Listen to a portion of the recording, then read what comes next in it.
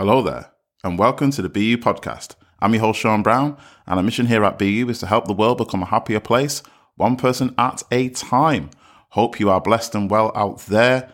On today's bite-sized episode, I want to talk about something that came up in conversation with someone this week, which was just a really good thing to bring to the podcast and chew over a little bit for a few minutes. But before I get into that, just want to share about the experience that Nathan and I had at Huddersfield Town on Wednesday evening. Now, on the previous episode, I talked about how my son and I were going to Huddersfield Town that evening for Nathan and the rest of his team to take part in the Guard of Honour.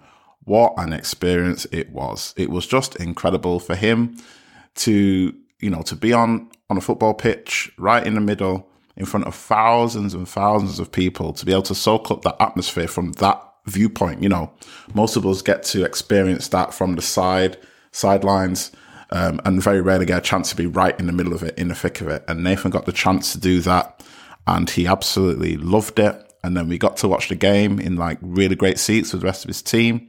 The team got a win as well, which was nice. And the goals all happened on our side of the pitch. So if you imagine like a football pitch in a football stadium, we were like in one of the corners. So we weren't right in the middle, we were in one of the corners, but the corner we were in was perfect for where the goals went in. So the second goal went in. All the players, after they scored, came and celebrated in our corner where all our team were. So all the kids out their seats, right up to the stand, cheering with them all. They're all cheering. Oh, it's just really nice to be a part of that and to be a part of that energy and feel it. So big up to Huddersfield Town for the invite, and, you know, what a great evening, what a great experience. What I wanted to talk about today is sort of linked to that moment, because that moment obviously is a part of Nathan's journey, his journey in football, and his growing interest in the game and the sport of football. Now, what I wanted to talk about today was expectations. And in order to give it a bit of context, I've got to rewind in time. So when Nathan was a lot younger, I think he must have been about 5 or 6, around that age. It's a ballpark, right? You know, as you get older, everything starts to blur. And you try and pick out a precise age or a precise date, and it's quite difficult. Well, it is for me anyway. And took Nathan to it was like a weekly football skills group, basically, that happened in the evenings. And I said to Nathan, let's go and try football. Let's go along. And I'll never forget this. We went, and it was pretty obvious pretty quickly that he wasn't as interested as the other children who were there. Really funny story. But one week, at the end of each session, every week at the end of the session, they'd get into little teams and they'd play 5-a-side matches at the end. And these games would happen in the middle of the sports hall. So imagine you've got a sports hall full of parents all around the perimeter, and then the kids are playing in the middle, taking it in turns to come on the pitch and play. So Nathan's team are playing, and they're about halfway through the match. Nathan completely decides, I'm not playing football anymore. Instead, decides that he wants to be a dinosaur. Now, that's funny enough. Imagine someone on the pitch, kid on the pitch, pretend to be a dinosaur rather than playing the game. I'm on the side, and I'm just like, what is he doing? So I'm trying to catch his eye. I'm trying to catch him, play the game. What are you doing? Come on, what are you doing? On the side, so you can imagine me frantically trying to get his attention.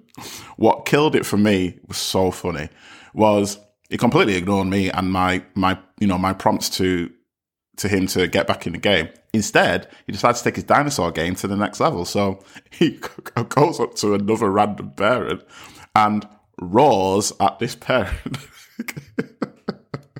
which was embarrassing enough. But then what made it hilarious was that the parent didn't know what to do, so then roared back. It was amazing. So watching my son roaring at an adult and the adult roaring back whilst the game is going on in the background. And I'm thinking maybe football's not right for him at the moment. And so in the car afterwards, I just said to him, look, do you enjoy coming to football? Do you like it? And he was like, no. And I was like, should we drop this for a bit and maybe come back if you enjoy it another time? And I felt the relief in the car. I felt it. And he was like, oh, that would be amazing. And then what was fascinating was I realized that it had been my expectation that he would love football because I love football, which was driving this. And when I saw that and realized, and I don't think I actually realized it in words, you know what I mean? It wasn't like this insight I knew, but when I saw that afterwards, I was like, wow, no wonder he wasn't that engaged, because it wasn't led by him. It was my expectation. I had put his life journey in this box prior to his birth and said, this is what it's going to look like. This is what it's going to contain.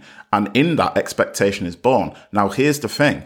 If you want your relationship to flourish, whatever context it is, the more intense expectation you have on that relationship, the likelihood that that expectation is going to crush the ability for that relationship to flourish is high, because we are not allowing life to dictate where this relationship is going, how this relationship is going to flourish, what each party in that relationship is going to need as we go through life. In that moment in the car, my expectation on Nathan needing to be some sort of elite athlete died. It died. And I actually felt sad for a while about that, because I recognized that what I thought he would love, he didn't love in that moment.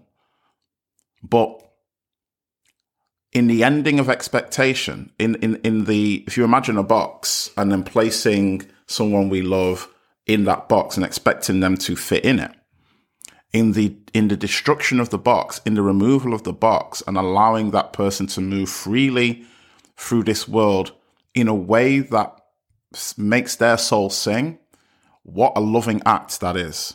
And I've tried, and look, I'm not perfect at this, but I have tried to make that the foundation of the decisions I make with my children, with my wife, and with anybody that I come in contact with, to grant them the freedom to be. Now, as I said, I'm not perfect at that. I don't know anyone who is, but I understand the importance of that being the intention. I want my son to feel free to decide what he wants to do, what he loves to do, and when he wants to do it. Now, the reason that's so important is because now that he found football on his own, he fell in love with the game on his own.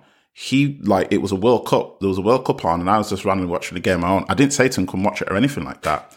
And he just came over and said, what are you watching? I said, oh, come and watch it with me. And he fell in love with the game completely on his own. Now that his love for the game is there, his passion for the game is there, there's nothing I need to do. I've noticed now the direction that he wants to go in, and now I just facilitate the direction that he's already traveling in. So I'm supporting him in where he wants to go. I'm not trying to force him to go in any direction in particular. And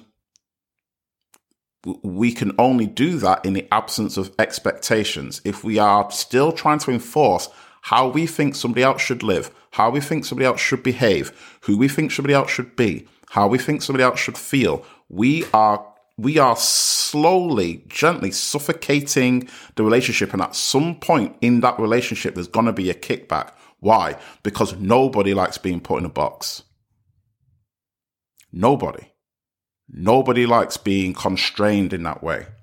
And so there has to be a kickback. For the sake of that person's freedom, they have to break loose. So what I decided to do is remove the box and grant that person the freedom to be. Now, what allows someone to do that? For me, a trust in life itself, a trust in the process of what life is, which knows at a much deeper level than I do in my intellect. I do not try and second guess the trajectory of the human race and assume that I know where it should go in my mind, because I don't. Not only that, my mind has got so many warps and loopholes in it and blind spots in it through going through the process of life and being conditioned in that my guess is probably not going to be that accurate anyway.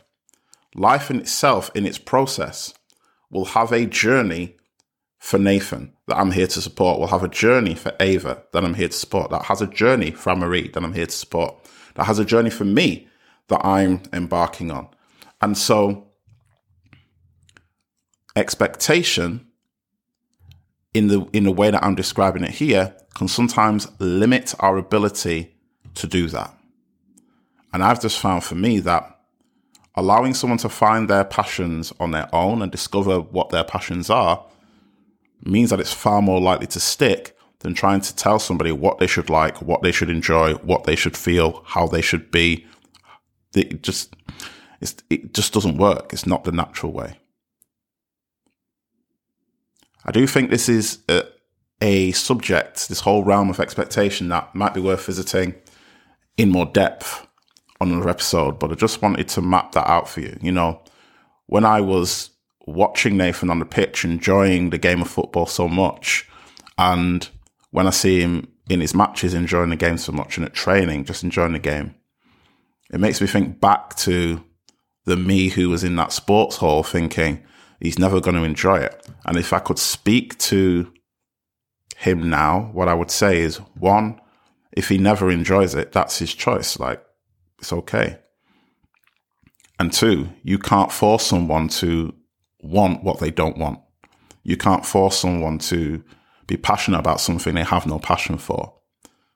It might make a bit more sense to watch what he's already passionate about and facilitate opportunities to develop that. So, as I said, not a perfect science, I know. And the whole realm of expectations is definitely something I want to get into more. Maybe looking at the mechanism of expectations, how they develop, how they grow, how we can spot them, and, you know, ways that we can release them. Yeah, I can feel that would be a good episode. So in the future, look out for that one. I hope you've enjoyed this one. And if you have, and you think it might be helpful for somebody else to hear this episode, there's a few ways that you can do that. One way would be to share it with them. You know, share it with the nearest and dearest person who you think would get benefit from it. Another way that you can spread the love for the podcast is to leave us a review or subscribe to the podcast yourself so you never miss a future episode. I think they're like the three big things you can do that will, you know, either help you keep in touch with what we're doing here or pass on what we're doing here to somebody else. Thank you for listening all the way to the end. I massively appreciate every listener. I thank you very much for the notes I get about the podcast, the feedback I get, the questions I get. I enjoy hearing all of that. And please, if you've ever got something you want to ask me about or share with me, please feel free to reach out to me. I will definitely reply and, you know, hear what you've got to say. It's one of the most enjoyable parts of doing what I do. So, wishing you a blessed day and hope you've enjoyed the podcast. Be you, be blessed, and I'll see you on the next episode.